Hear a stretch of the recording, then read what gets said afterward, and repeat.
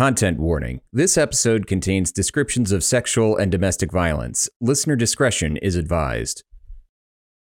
We love the Welsh. Our logo designer is Welsh. You guys have one of the coolest flags.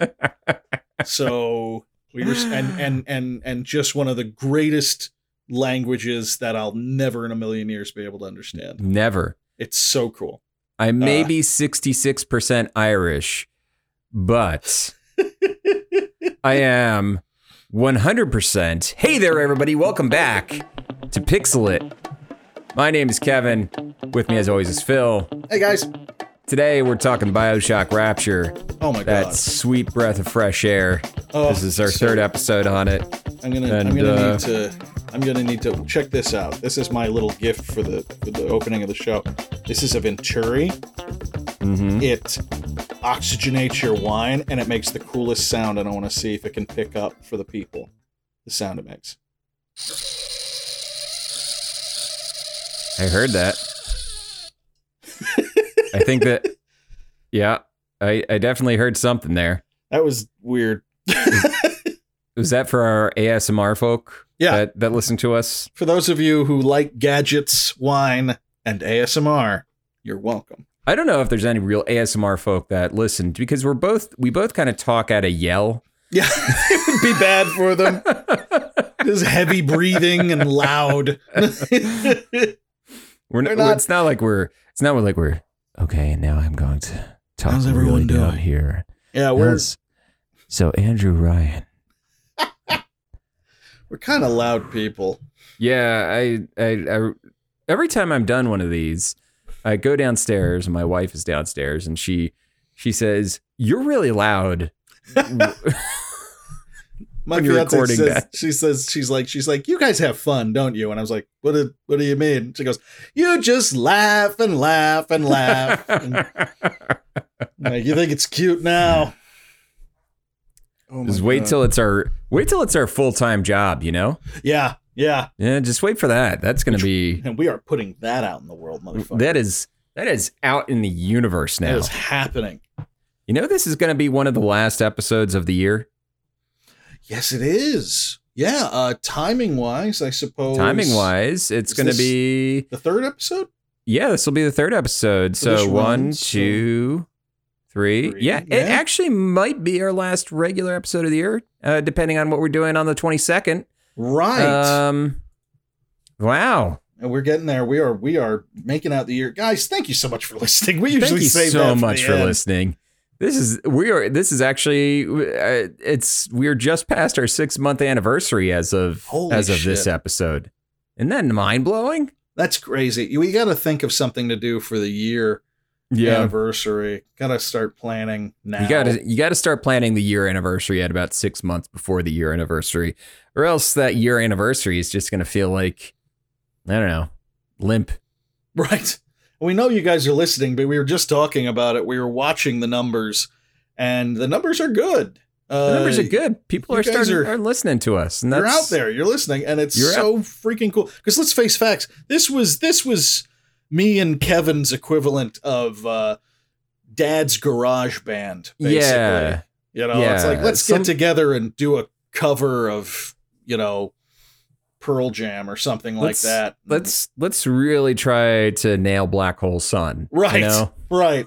And you guys are actually showing up and actually listening, and holy fuck, it's cool. Like this is way better than the Epiphone Explorer that I would have bought for myself if we had done a band instead. Like, but believe it or not, this podcast beats the fuck out of a mediocre pointy guitar. Yeah. And I don't play the guitar, so it would have been really wasted on me. It would have been awkward. Yeah. So where are we? We're in, as far as I'm aware, we're in chapter 9. Lower Wharf, Neptune's Bounty, March 1953. So we got a Chief Sullivan chapter. Yeah. And he's down there. He's investigating. He's looking around because this Fontaine character, he's up to no good. Right. And he gets Sullivan ends up being attacked by a man, and they tussle a bit, and Sullivan's partner, Karlowski, ends up shooting the man dead. Right. And basically, the man has all this information on him, as if he is he is running the smuggling operation. It's like this neat little package that Fontaine has set up to draw suspicion. A very too good to be true, too good to be true. Yeah, they're trying to, and they see right through it.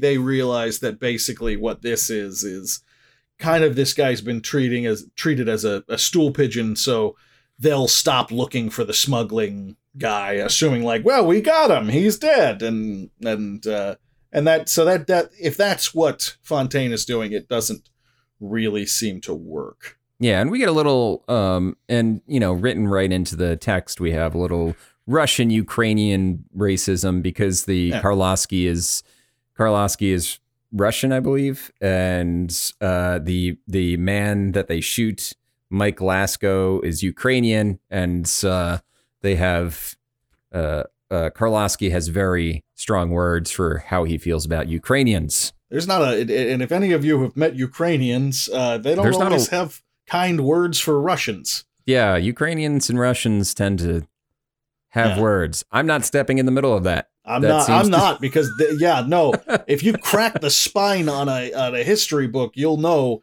there's plenty of grievances to be held there. Had. Yeah. And I don't get between Russians and Ukrainians and Slavs in general. I don't have that kind of courage in me. No, I just don't. I don't either. Don't. That is as a wise man once said, "Oh, this is not my floor." Yeah. So we get a little bit of old-fashioned Euro racism, which we haven't seen in a long time. As modern day Americans, we have not gotten a lot of Euro racism in our day-to-day lives. If it's almost wistful. It's almost wistful. Italians get it on occasion. Yeah. Still, but other than that, it's not super common. Yeah. No. Let's see. Okay, so that brings us to Fontaine with his recently acquired scientists. Yeah, he made a science acquisition. Yeah, and it looks like they're making big daddies. Yeah. Yeah, it and that's the thing, is it doesn't say it outright, but it felt like it seemed like a big daddy that they were working on. Yeah. They're basically testing out all these abilities. They're fusing flesh to metal, that whole thing. They're fine, and this is the section of the chapter where we get Adam, Eve, and plasmids really kind of explained to us, where these weird sea slugs, which, what a random ass thing to ascribe the discovery of Adam and everything like that to, like, just sea slugs. Okay, fine. So they develop these special stem cells from the slugs which can heal and alter the body. They basically tear open this guy, inject him with some Adam, and after a minute, the wound stitches itself together. Right. And they call it Adam, which is what the gives you the powers. And another sort of a chemical called Eve, which restores those powers, because the most important thing to remember is this power is finite. You can come up with all kinds of powers, and they do. Right now, it's just healing and some basic, vague alterations. And you can do all kinds of cool things with that atom, but you need Eve to recharge yourself. The power doesn't stick around forever, which leads to Sushong piping in that's probably pretty addictive stuff for a lot of reasons. Yeah. Not the least of which is the amazing power. Yeah, and Fontaine immediately has the dollar signs. His eyes turn into dollar signs. Yeah, immediately, like a Looney Tunes cartoon, just Like someone turns an arm on his head and it turns into a slot machine and he starts spitting up coins. Yeah. So in the next part of the chapter, we have a character who is, if you've played BioShock, he gets killed off. He's your first boss. Yeah, you meet him pretty early. He is the first boss of the game. You knock him, you take him out pretty quickly. Actually, one of the few bosses of the game. That was the thing about BioShock, is when you play it, there's only a couple bosses, and he is one of them. And that's right. You fight him maybe in the first 45 minutes or something like that. Yeah. This is this guy, Dr. Steinman, and Dr. Steinman. He is a plastic surgeon who has lost his goddamn mind. He is just out of his mind. The thing about him is that you don't realize how far back, until you read the book, you don't realize how far back he had lost his mind. This is 1953, 7 years before the events of the game, and he is already talking. He sees and talks to the goddess Aphrodite. Yeah. He's basically looking for the perfect face. He's trying to express the beauty of Aphrodite to please her in his work. And it becomes very clear, and it gets more clear as time goes on, but he doesn't care what you want done to your face. He has some restraint for now, but he sees every person who's under his knife as kind of a potential experiment. Exactly. Yes. Well, not really, I guess. So not an experiment, but clay. Yeah. It's something to mold. Something to mold. An artistic endeavor. Right. And he's clearly doing good work. We see him, showing off, some of his work to a woman who just got her face lifted, got some nose work done, that kind of thing. And they're flummoxed. They love it. They love his work. He's amazing. And he's clearly, it's not enough for him. He's really, really not thrilled with it. There's another really strange thing in this chapter I highlighted that they kind of fly right past, which I found to be very frustrating because I wanted more information on this. Steinman took a cigarette from the box on the coral desk, lit it with a silver lighter shaped like a human nose, and got up to open the curtains of his office porthole. Where can I have a cigarette lighter the shape of a human nose, please? I feel like that's information that perhaps we should have. There should be a hyperlink or just there's like an extra couple sentences. We're like, go back to that later. What? Right. I don't smoke. I don't have any. I don't really have a lot of use for a cigarette lighter, but to have a silver cigarette lighter in the shape of a human nose just sitting on my desk where God and anybody else can see it, I need that kind of insanity in my life. It's just a little detail, but it's very important to me. It is a chaotic neutral item of power there. Which is the vibes I'm always trying to give off. So yeah. So we get that's our introduction to him. That's our first introduction to Steinman in the book so far. Yeah. He shows up a couple more times in part 2. Yeah. But his chapters are kind of mixed in there to represent the kind of best people that Ryan has brought down are not, or he's clearly one of the best plastic surgeons, clearly. Right. But he's just, that's true. He represents something cracked behind that mirror. A rotten foundation. And then we cut back to Fontaine. And Fontaine is having a little sexy time with Bridget Tenenbaum. With Tenenbaum! Like, what the hell, man? Like, do you not... Look, they make a point of saying that she's beautiful and everything beautiful, like that. But also kind of like the nutty professor. She's crazy. Like, she's a Nazi. Yeah. Don't fucking, don't stick your dick in eugenics. There's so many words. You just don't do it. And I gotta say, John Shirley writes around it in such a way that Tenenbaum is never really described as a Nazi. Right. But she is a German who worked for the Nazis. Who is very obsessed. Who is very into eugenics and experimenting on people. Yeah. Like it's okay. I know she turns out to be kind of like one of the protagonists of BioShock. Right. But it's okay that you write her as she is, which is a eugenics obsessed Nazi. A Nazi, yeah. She is not a good person. Right. And neither is Fontaine. No. And we do get, and this actually, we do get another very Randian moment here, where essentially she's telling him how she likes it. They haven't had sex yet.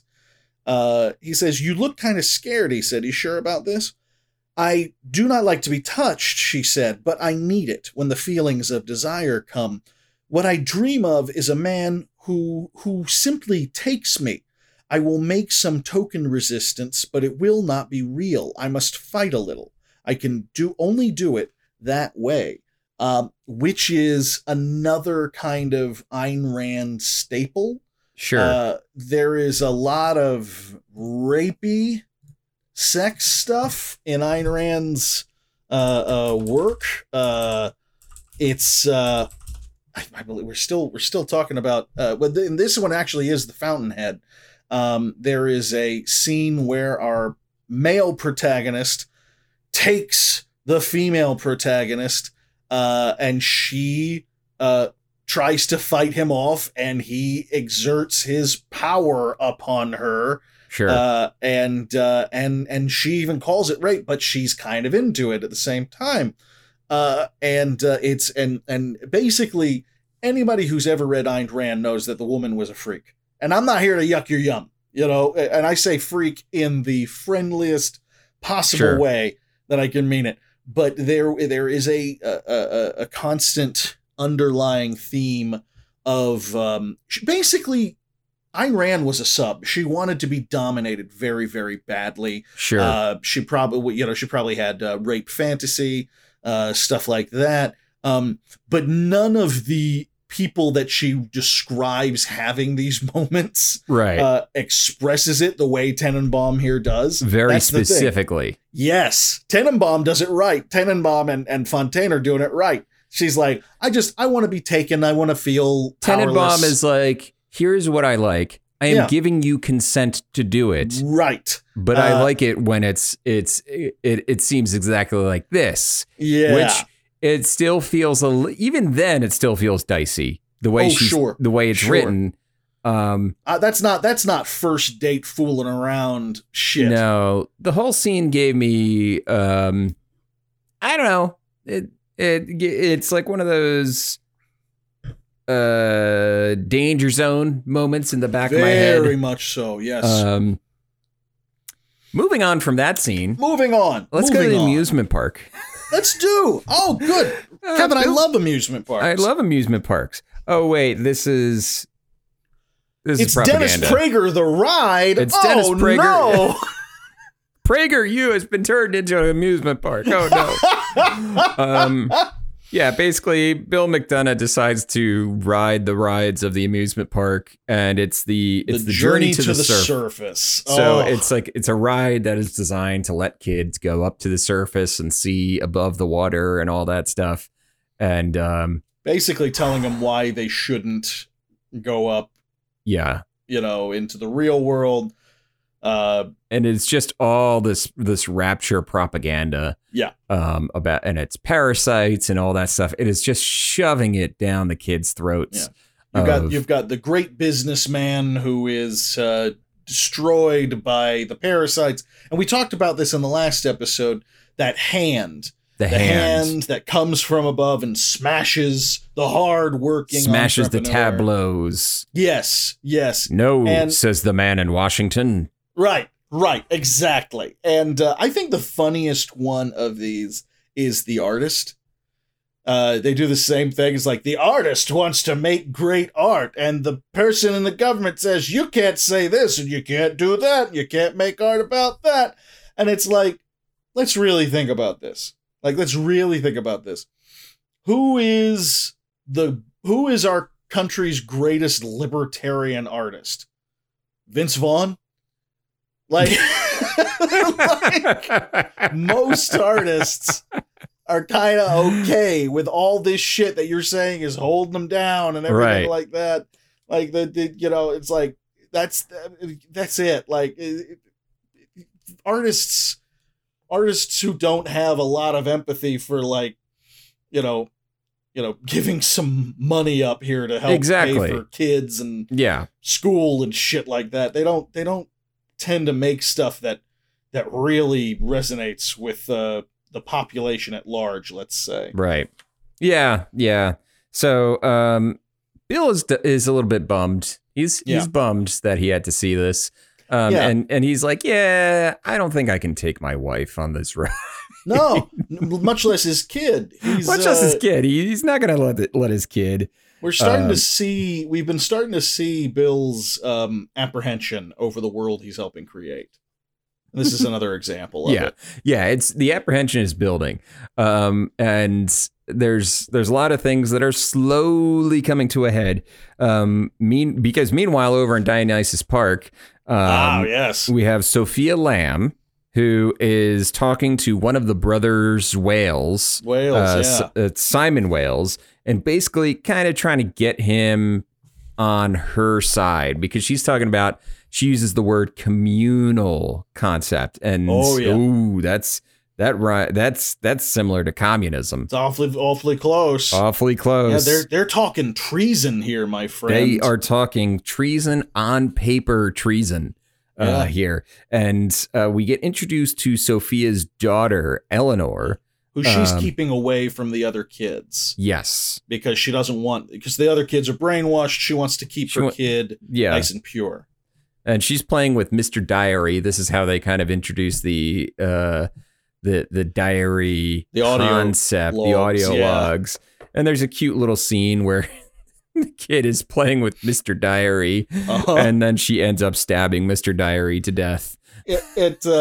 Let's see. Hello, Mr. Diary. Want to play? She mimicked his voice. Actually, I'm quite busy right now, Miss Eleanor. Maybe later. Well, all right, but do you mind if I take you apart while I wait? I promise I'll put you back together. Wait, you can't do that. No, wait, Eleanor. And to Sophia's surprise, Eleanor commenced stabbing at the tape recorder, breaking it apart with a screwdriver. Yeah, she's doing great. Kid's doing great. Kid's doing great. Surely Rapture is the place to raise your children. Surely. God. Oh boy, we're back with the trio, the trio of trouble here. That's what I'm going to call them: Tenenbaum, Fontaine, and Suchong. Yes. And they're talking plasmids. They are. They're starting to inject this stuff into volunteer subjects here. And they start with electric plasmids, just as we do in the game. And so he has to be tranquilized because it's unlike anything anyone's ever experienced. The electricity shooting out of his hands. He's losing his mind. He's losing control. And they got to tranquilize him. And instead of going, holy fucking shit, we shouldn't give this to anybody, they start discussing its usage and the practical effects for it and how they're going to make it into a big business. Right. Exactly. Yeah. Yeah, why not? Yeah. So while they're doing that, Fontaine I love this moment. It's kind of cartoonish where Fontaine wants to go into this back room, this specific room. It's kind of like, what y'all got hiding back there? Back where? Back there. Behind that door over there, see? And they start going, you don't maybe want to go back there. And he goes, well, I'm paying for all this shit. I want to see it. And he goes in and you get basically a clip from Alien Resurrection where Sigourney Weaver is like, half xenomorph and half human going, kill me. Like, it's pretty awful. And Fontaine hates it. Yeah. He thinks it is the worst thing ever. Very, what has science wrought? And he's like, you got it under control. And Tenenbaum's like, yeah, we know what we're doing now.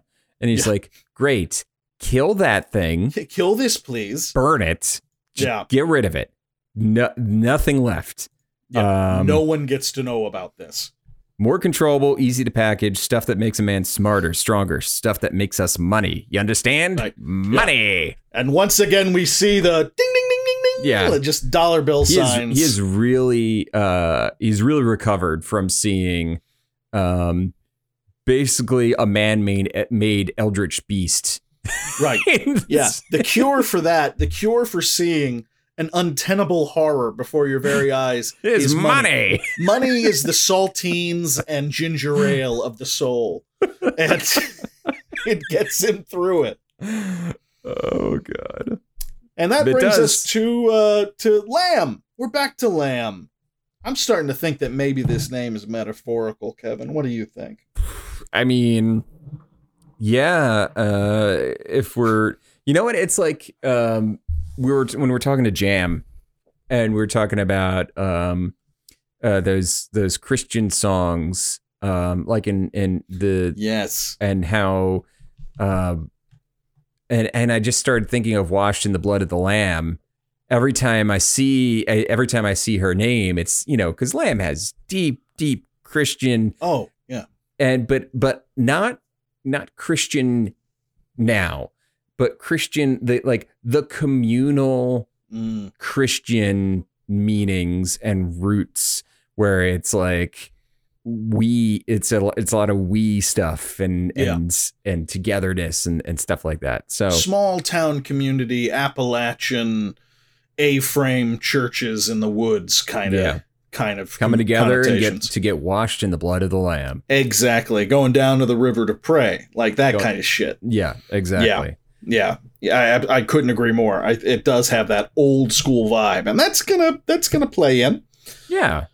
So Stanley Poole, it's the stories. This chapter's told from Stanley, or section is told from Stanley Poole's point of view. Stanley Poole's the reporter, if I recall correctly, right? Yes, he's a reporter. He's there to cover. Well, I think he's there to cover. Lamb is giving a speech. Yeah, she's there giving a speech to the working man. Yeah, and it is very, very on the nose. Like, I'm surprised that she is still alive by the end of the speech. I'm amazed that, like, at no point do we get 1950s style, laser sights between her eyes at any point. She goes left of Che Guevara on this one. She's talking cooperation, which is a no-no down in Rapture. Oh yeah. She is deep into it. A house divided cannot stand. Yep. Competition is division, my friends, and a house divided cannot stand. Quoting Lincoln there, and and she has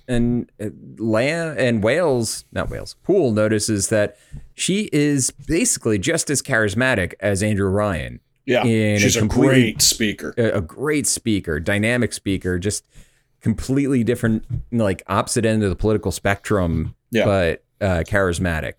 Yeah, and there's another person there who notices the exact same thing. Fontaine, and like, money. It's kind of hilarious because he loves her. Yeah, he thinks she's great, not for her message, but because he sees it, he thinks she's a con artist like him. Yeah, and so it's he like thinks this is another grifter. Right. He's like, oh, game respects game. Like that's really what we get here. And he says this Dr. Lamb was going to be too much competition, of course. In time, he'd have to see to it that Ryan got the info he needed to arrest her. Meantime, she was inspiring him along with the crowd, only not the same way. Basically, he keeps his eye on the prize. He's like, I got to take care of my shit and Ryan and everything like that first. But along the way, I'm going to have to, drop a few fleas in Ryan's ear about this woman. Yeah. Because she's awesome. And that means I got to get rid of her.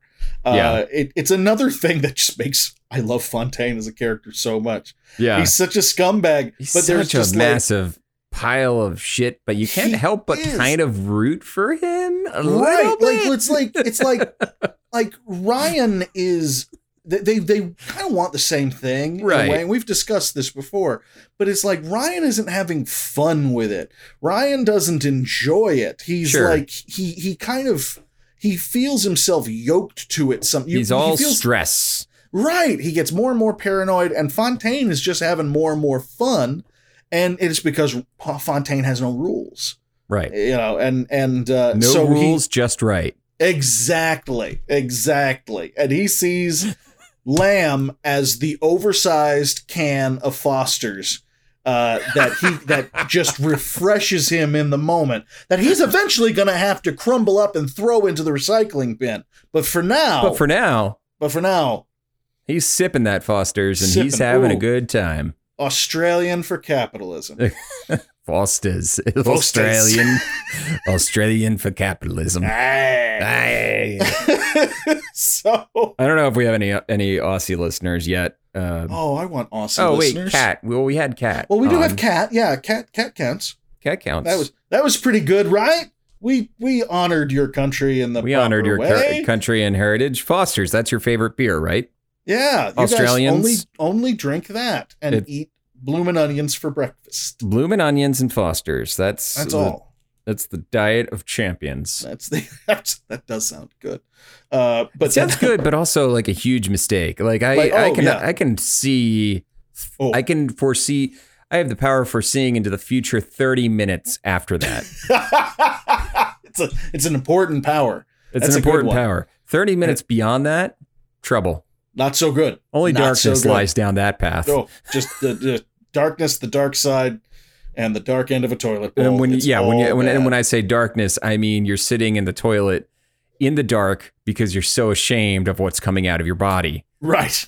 You don't even have the lights on in the bathroom. You're just like, you just want to be in a void. You don't want to see yourself. You don't want to see your own arms and legs because you're afraid of how much sweat is going to be on them. Yeah.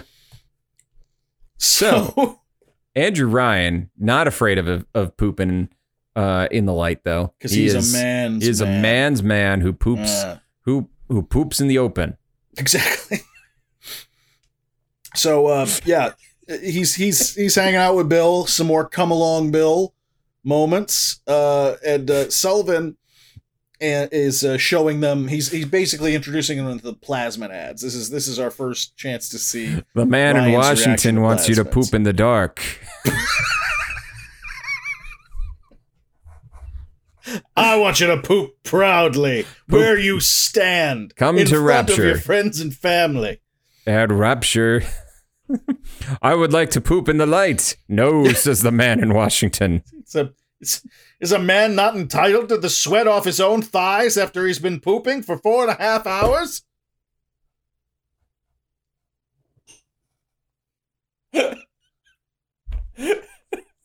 My cat knows something's wrong. He's giving me a look. Oh, God. So somebody brings that. Somebody brings Ryan the flyer about the plasmids. That's right. Because Fontaine is releasing a line of plasmids. The original line is Hair Grow, Brain Boost, Sport Boost, Electrobolt, Brute More Muscle Enhancer, and watch out for Incinerate. Yes. Yeah, lots of different usages for these. Everything from like turning on, your gas heater without matches to just plain having a nice full head of hair, which was missing from the game, and I'm disappointed. I'm disappointed that there wasn't a whole plot line related to hair grow, and that there wasn't some sort of like Sasquatch man who was addicted to hair grow. Yeah, like after Stephen King found that meteor in the woods in Creepshow, and he starts getting covered in green fur, and he has to blow his own brains out. Yeah, that is what was missing from BioShock. That's what was missing from BioShock. Creepshow was Creepshow, literally. Yeah. So and there's the Sullivan gives him the report that Poole had given him. That there's been Fontaine has made some breakthroughs and all that stuff. and they're pretty sure that Fontaine's the one that is smuggling, but they don't have enough like actual evidence to follow it through. Yeah. Ryan is not super concerned with this yet. No, he's not concerned about the effects. He's not even really all that concerned about Fontaine. Yeah. He kind of does have a similar attitude toward Fontaine as Fontaine has for Lamb, but in kind of a more like LARPy, egomaniacal kind of way, where Fontaine's just having fun. I might have to mess with her. Ryan he's built up this legend of himself that he's drunk the Kool-Aid on so bad. I think he really does see himself as Sherlock and Fontaine as Moriarty. Yeah, he's like a worthy rival, Right. He can which is kind of missing the point entirely. He can kind of let him, he can kind of let Fontaine vibe and do his own thing for now. He's not super, he's not super worried about it. No. I mean, Sullivan will figure it out eventually. He'll get the proof needed to book him for smuggling. Right. And it's just kind of stupid. Like, even if you haven't played BioShock or read this book or anything like that, I don't think it takes a genius to see that Ryan's an idiot. Ryan is stupid. Ryan's a dum-dum. Ryan's like going like, I'm just letting him out on the line a little longer. Just pull that bait a little longer, and when I'm ready, bam! I release the hounds? I don't know. I haven't planned anything. And by that time, Fontaine has left, and he's fucked her wife and emptied her bank. Ryan slowly becoming Foghorn Leghorn. Right. Well, I say, that Fontaine fella. Well, Fontaine has nothing against pooping out in public. God damn it. It's objectivism, boy. Went right past you. Objectivism's all about the pooping in the public. It's all about pooping in public. Well, I say that's that Miss Lamb. She wants us pooping in the dark. Ladies and gentlemen, I argue that from here on out, if you meet an objectivist, and you just dismiss them, and it just infuriates them, and they'll probably say something like, you tell me, you don't even know what objectivism is. Tell me what objectivism is. You look them in the eye and you say, I get it. You guys want to poop out in public in the sun. I get it. Like, and just make like that's genuinely what you believe objectivism to be, and let us know how it goes. Let us know how it goes. That you want pooping right there in the street pooping. Brought to you by objectivism. It's just that's a t-shirt, and it's a toilet. Yeah, but the toilet has hands and it's doing finger guns. And it's just disgusting. Train spotting toilet, just it's that old tweet, objectivists want one thing and it's disgusting. It's poop. Street pooping. Bill McDonough visits some poor people. Oh yeah, he ends up in the slum area of Rapture. I thought there weren't supposed to be slum areas. I thought great men were just gonna kind of make things great. That's how it's supposed to work. That's how it's supposed to work. Guess it didn't happen. Yeah, he's doing some charity work out there. There's one of the heat valves or something is broken. They can't figure out what the problem is, and no one can. They need help getting it figured out. He would never let Ryan know that he's doing all this because Ryan would flip his shit knowing that he was working for free. But there are people out in the area that are dying. They're freezing to death. They're dying from drinking bad hooch. It's a real mess out there, and Bill can't help but feel somewhat partially responsible. So they're working on fixing a vent, and they find a dead body inside the vents. There is a 13-year-old child clogging up the vent, and that's why the fan was not working. Yeah, and that is terrible. It's terrible, and Bill assumes that the kid. Was just, the kids like to crawl in the passages, and all that shit. He was exploring, right? And that's what happened. And the electrician he was working with says, no, he doesn't have a home. He went in there to be safe, to hide from anybody else. And the fan blades weren't on, and then suddenly they were, and they just about decapitated the kid. Yep. And Bill is not in a good place from it. No. And then he says there ought to be an orphanage. And the electrician chuckled grimly, well, think Ryan can figure out how to run one for profit? And that is the problem with all this shit. That is basically in a nutshell. The summation of it. That's really it. And then there's just a little reveal that that the plasmids have gotten some market saturation already, because Bill's friend Roland Wallace uses the Electrobolt plasmid to power the fan back on. To basically Bill's jumpstart never it. seen that before. Yeah. Yeah, that's I thought that was a really nice touch, because it basically shows it basically in two different ways Bill is learning about how it actually works. Yeah. Out in the world. He sees a very absurd, over the top fantasy thing. Sure. But enough about objectivism. No, he sees this big absurd, like, I'm using my fucking electrical superhero powers to start a fan again. And then he just also sees the state of the place. These people mess. Who they can't work, they can't leave. No one's paying them anything, and so they just kind of gather together and die. So yeah, he gets a real eye opener. Gather together to die. To die. Yeah. Yeah. And that brings us to the end of chapter 10. Yeah. So we're on chapter 11 with one of it's a well-written scene, but it's one of the worst scenes in the book. It is horrifying, and you're absolutely right. It is also one of the most effective scenes in the entire book. Basically, it is a domestic dispute between this poor married couple, Rupert and let's see, Rupert Mudge's wife. What was her name? Sally. Yeah, Sally Mudge. Rupert and Sally Mudge. So basically they're arguing because Rupert has spent the money that they needed on plasmids instead of spending it on things that they need. Yeah. Rupert has become addicted to plasmids. Like he's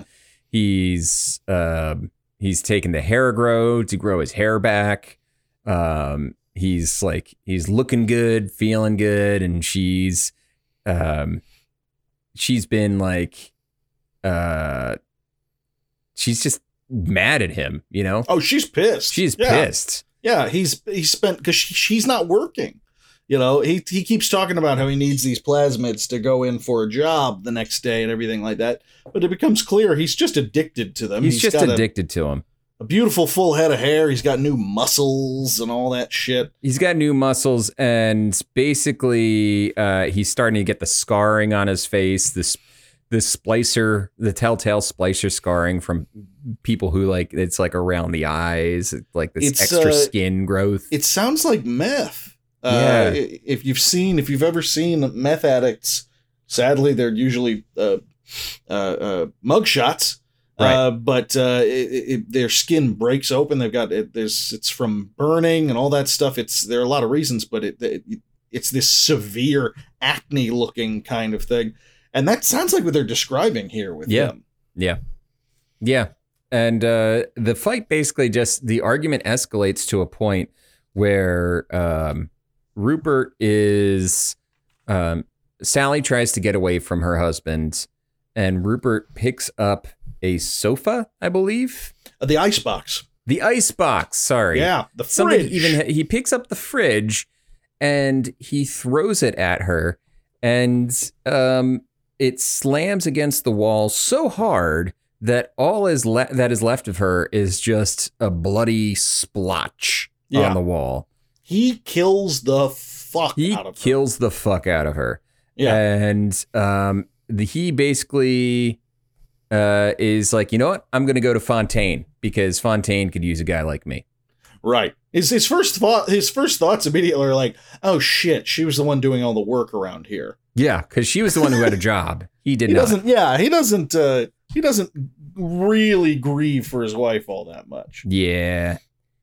And it's a great cut, by the way. It cuts to Bill and his wife Elaine having a beautiful romantic day out in the park. Just a lovely day.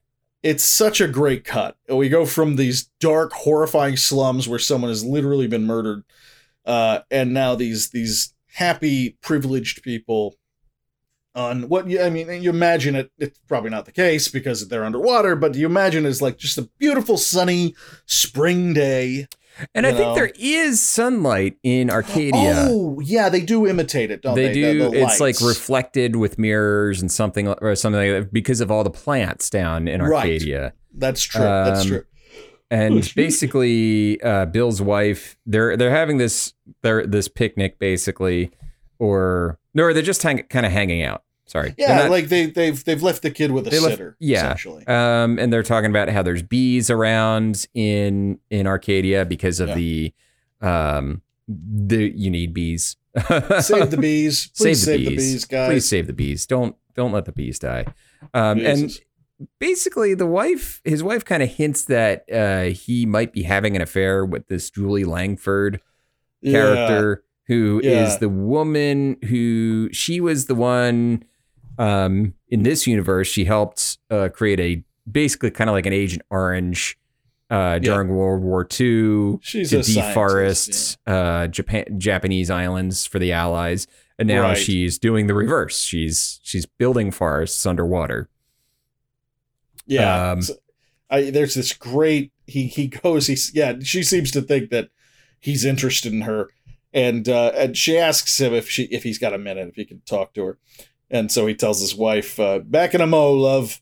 Clearly she wasn't fine with him strolling off with Julie, but Elaine was a cheerful girl most of the time. It wouldn't do her any harm to feel a little jealousy now and then, keep her from taking him for granted. Fucking Bill. Like, Jesus Christ. Come on, Bill. I don't care who you are. I don't care if you're a man or a woman. If you think that way about your partner, go fuck yourself. That's pretty twisted shit. So the problem is Julie is informing Bill that Ryan wants to turn the park, which is a public park, into a paid experience. That's right. Because public parks are communism. Right. Why should there be? That's charity, and charity's evil, as we all know. And it gets to the point where he's going too far. It gets to the point where he has talked about charging a surcharge for oxygen. An oxygen surcharge. So, which is basically a tax. Yeah. Who would have thunk it? Who'd have thunk it? Paying for services. He's losing it. And Bill, once again, we have a moment with Bill. Bill's kind of interesting because just like Lamb a few chapters ago, where Lamb's kind of telling herself, I'm the only one who can stop this. I can make things better. As Bill starts to see how much further over the edge that Ryan is going, as that goes on, that's how he starts to see it. He still feels like he owes Ryan something, and so he thinks like, I gotta help him. I can change this. I can make things better. And he has put a few ideas into Ryan's head that have averted crises. Right. But that, no good deed goes unpunished. Right. As we will see later on. As we will see. Meanwhile. Oh, yes. And it's, by the way, the reactor has been sabotaged in Hephaestus. By the way. We do get a wonderful little scene with Sander Cohen and a couple of his boy toys. Yeah. That show up. And they're horrified by the bees. They freak out. Over the bees. Like they may or may not be high. Nature. No, they are high. Yeah. They are certainly high. Yeah. They are certainly high. And they can't stand. They're freaking out over the bees. Yeah, we get a little glimpse. It would be hilarious if it wasn't also kind of insulting. Yeah. So yeah, that's Sandra Cohen is our only real queer coded named character in this book. It is, and he comes off as like Liberace with like a heroin addiction, which it's not the Liberace best. did have one. Yeah. I think he probably had. He had some sort. He had some kind. There of was something. He was doing a drug, and that drug was dick. I'm sure we. One of the most addictive drugs known to man. That's why it's an addictive. It's right in the word. I did that to myself. Sandra Cohen, he's the only queer coded character in the book, or the only one of the main primary or secondary characters that's queer coded. And his depiction, not the best for being the only queer coded character. The way he is depicted, and I don't blame John Shirley too much about it, because Sandra Cohen's being depicted the same way, was depicted that way in the game as one of the villains. And you could also argue that with this kind of a world, this ultra conservative, ultra right wing kind of a world, that there's not a great chance that a guy like Ryan would want a lot of gay folks down there anyway. The only reason he has Sandra Cohen down there is he's kind of convinced he's a genius, that he just, and really comes down to him liking his work. That's really all. So he puts up with it. And anyone again, who's cracked open a history book can tell you that the queer folks who hang out with fascists, don't always have a great time in the long run. So you can kind of argue that it makes some sense. It's just, it does have, there are some problems there. There are some problems with the way Sandra Cohen is portrayed, and so we'll move on. The Hephaestus has been sabotaged, according to Roland Wallace, and Bill and Roland run off to try to fix it. And then we get a smash cut over to Ryan, who is having dinner at the exact same time. Yes, he's holding court with some of his top people there. With his gal, Diane McClintock. Yeah. And he's increasingly seeing these people around him who he's invited down. He's increasingly loathing them. Yeah. Like, he really sees them as a bunch of complaining ingrates. They're just hangers-on that are just there, and he doesn't like them. He's talking shit about like, oh, and this one made one too many visits to Dr. Steinman. He's just being a catty, a catty bastard with his. He keeps hearing about how people are complaining about his world. So he's pissed off all the time, and he's projecting it onto the people around him. And also, who knows, maybe for the first time realizing that, the way he chooses his friends to come down there with him might have been a pretty, superficial method. Yeah. And then he starts kind of like digging into one of the guys that's there is a man named Garrus Fisher, who works at Fontaine, the Fontaine Futuristics. It's like, Garrus, what are you working on over there? And so Garrus is one of the scientists that's now working over there, and it's like, you got, Brute Moors is selling well. That's one that he worked on, but you can see Ryan's starting to like dig in just a tiny bit into this plasmid business.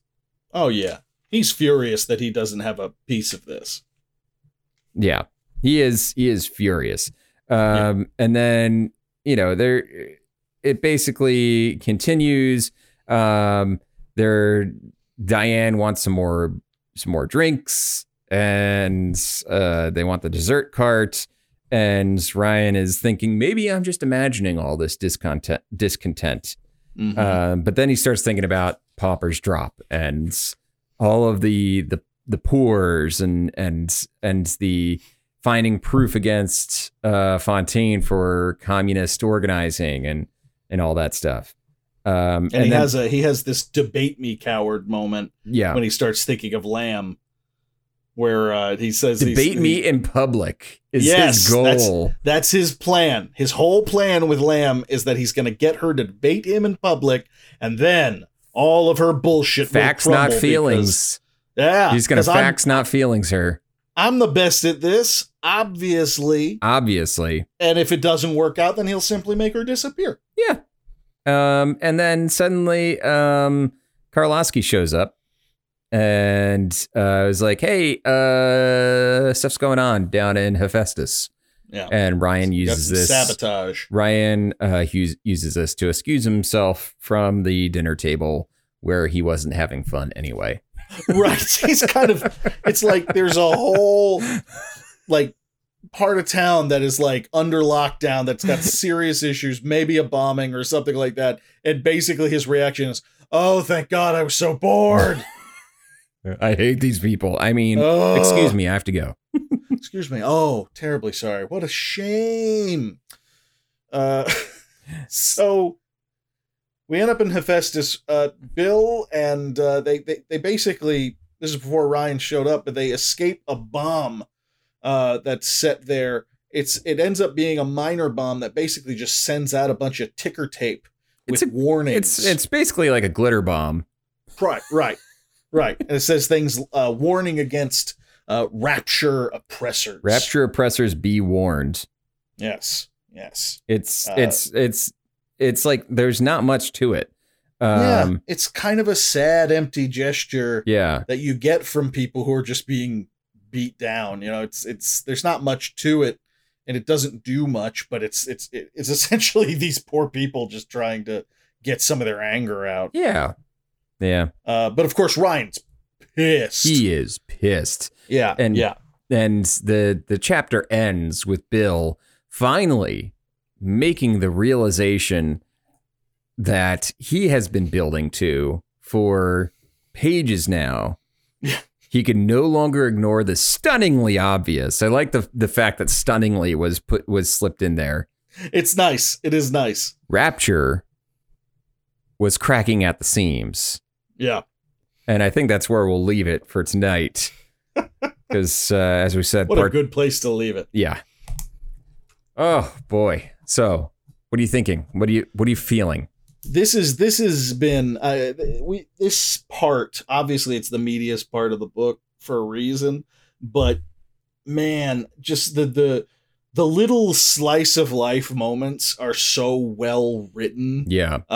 We get these little glimpses into, and we're going to get a few more in the next part. Sure. And these little glimpses into these people's lives, people will never see again. Sure. That just really drive home the horror of this place in a way that the game couldn't. Right. Because in the game you get the aftermath. Yeah. And that's horrifying. Don't get me wrong. The aftermath is terrifying, but it's scary. But watching it happen, all of that stuff, all of these moments, the argument between the husband and wife, where he literally smashes her to a smear, with an ice box, like, yeah, that's insanity. And we're gonna get more of those moments where we are getting a real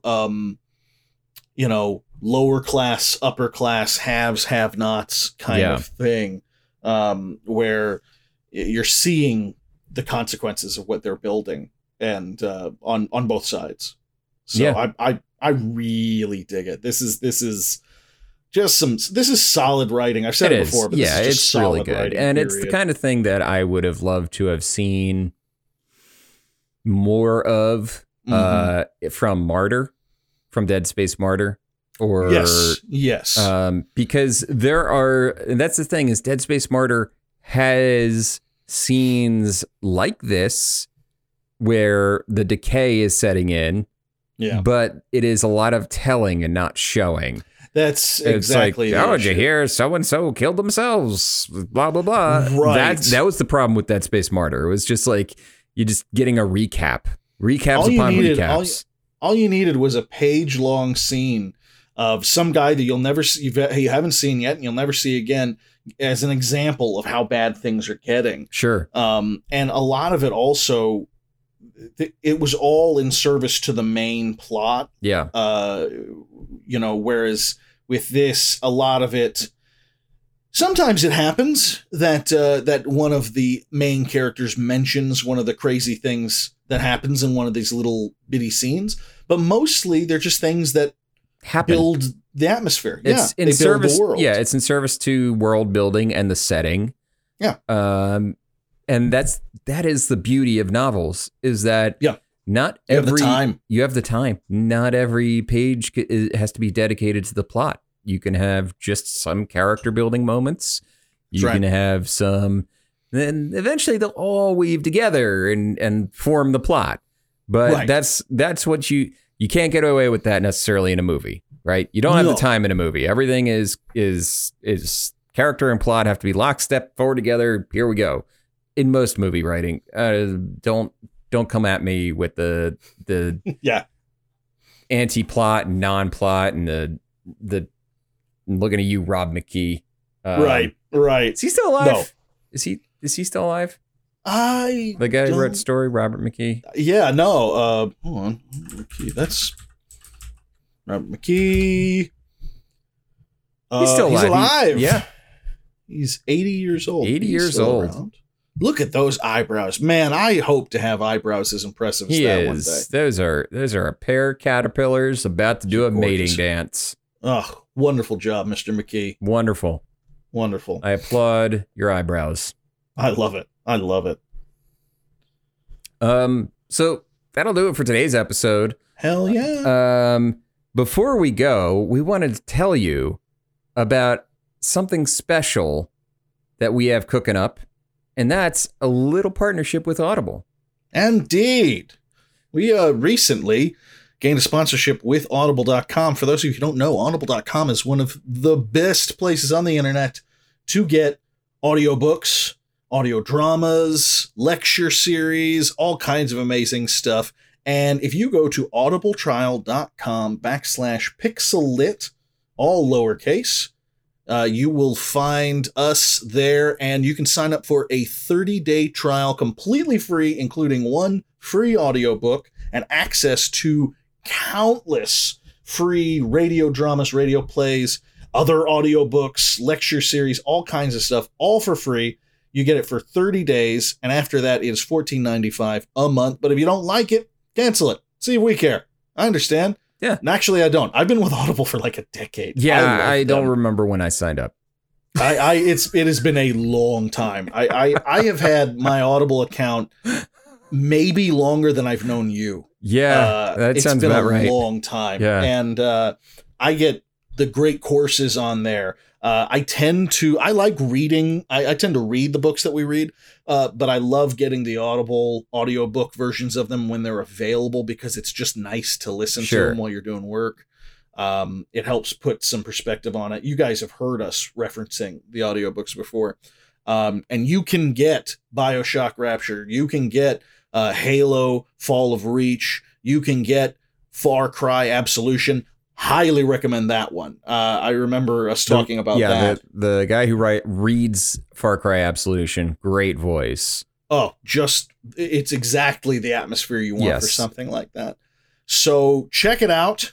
Check out audibletrial.com/pixellit and tell us what you got. Tell us what you're listening to. Let us know. That would be fun. We'd love to see what you're listening to. And in the meantime, follow us on Twitter @PixelitPod and rate us 5 stars on Apple, if you can, please. If you're listening to us on Apple, I know about 20% of you are. If you haven't already, scroll down to the bottom of the app, hit that 5-star, and it would be greatly appreciated. Share us with your friends, share us with your family, share us with your dogs, your cats, your hamsters. I hear that we are very popular among gerbils. So big time in the gerbil community. They love our stature. They find us to be very handsome and tall. Yes. Yeah, which is true. It's true. Compared to them. We are handsome and tall. Compared to them. Yeah. So anyway, that'll do it for tonight's episode. Thanks everyone, and have a good night. Good night.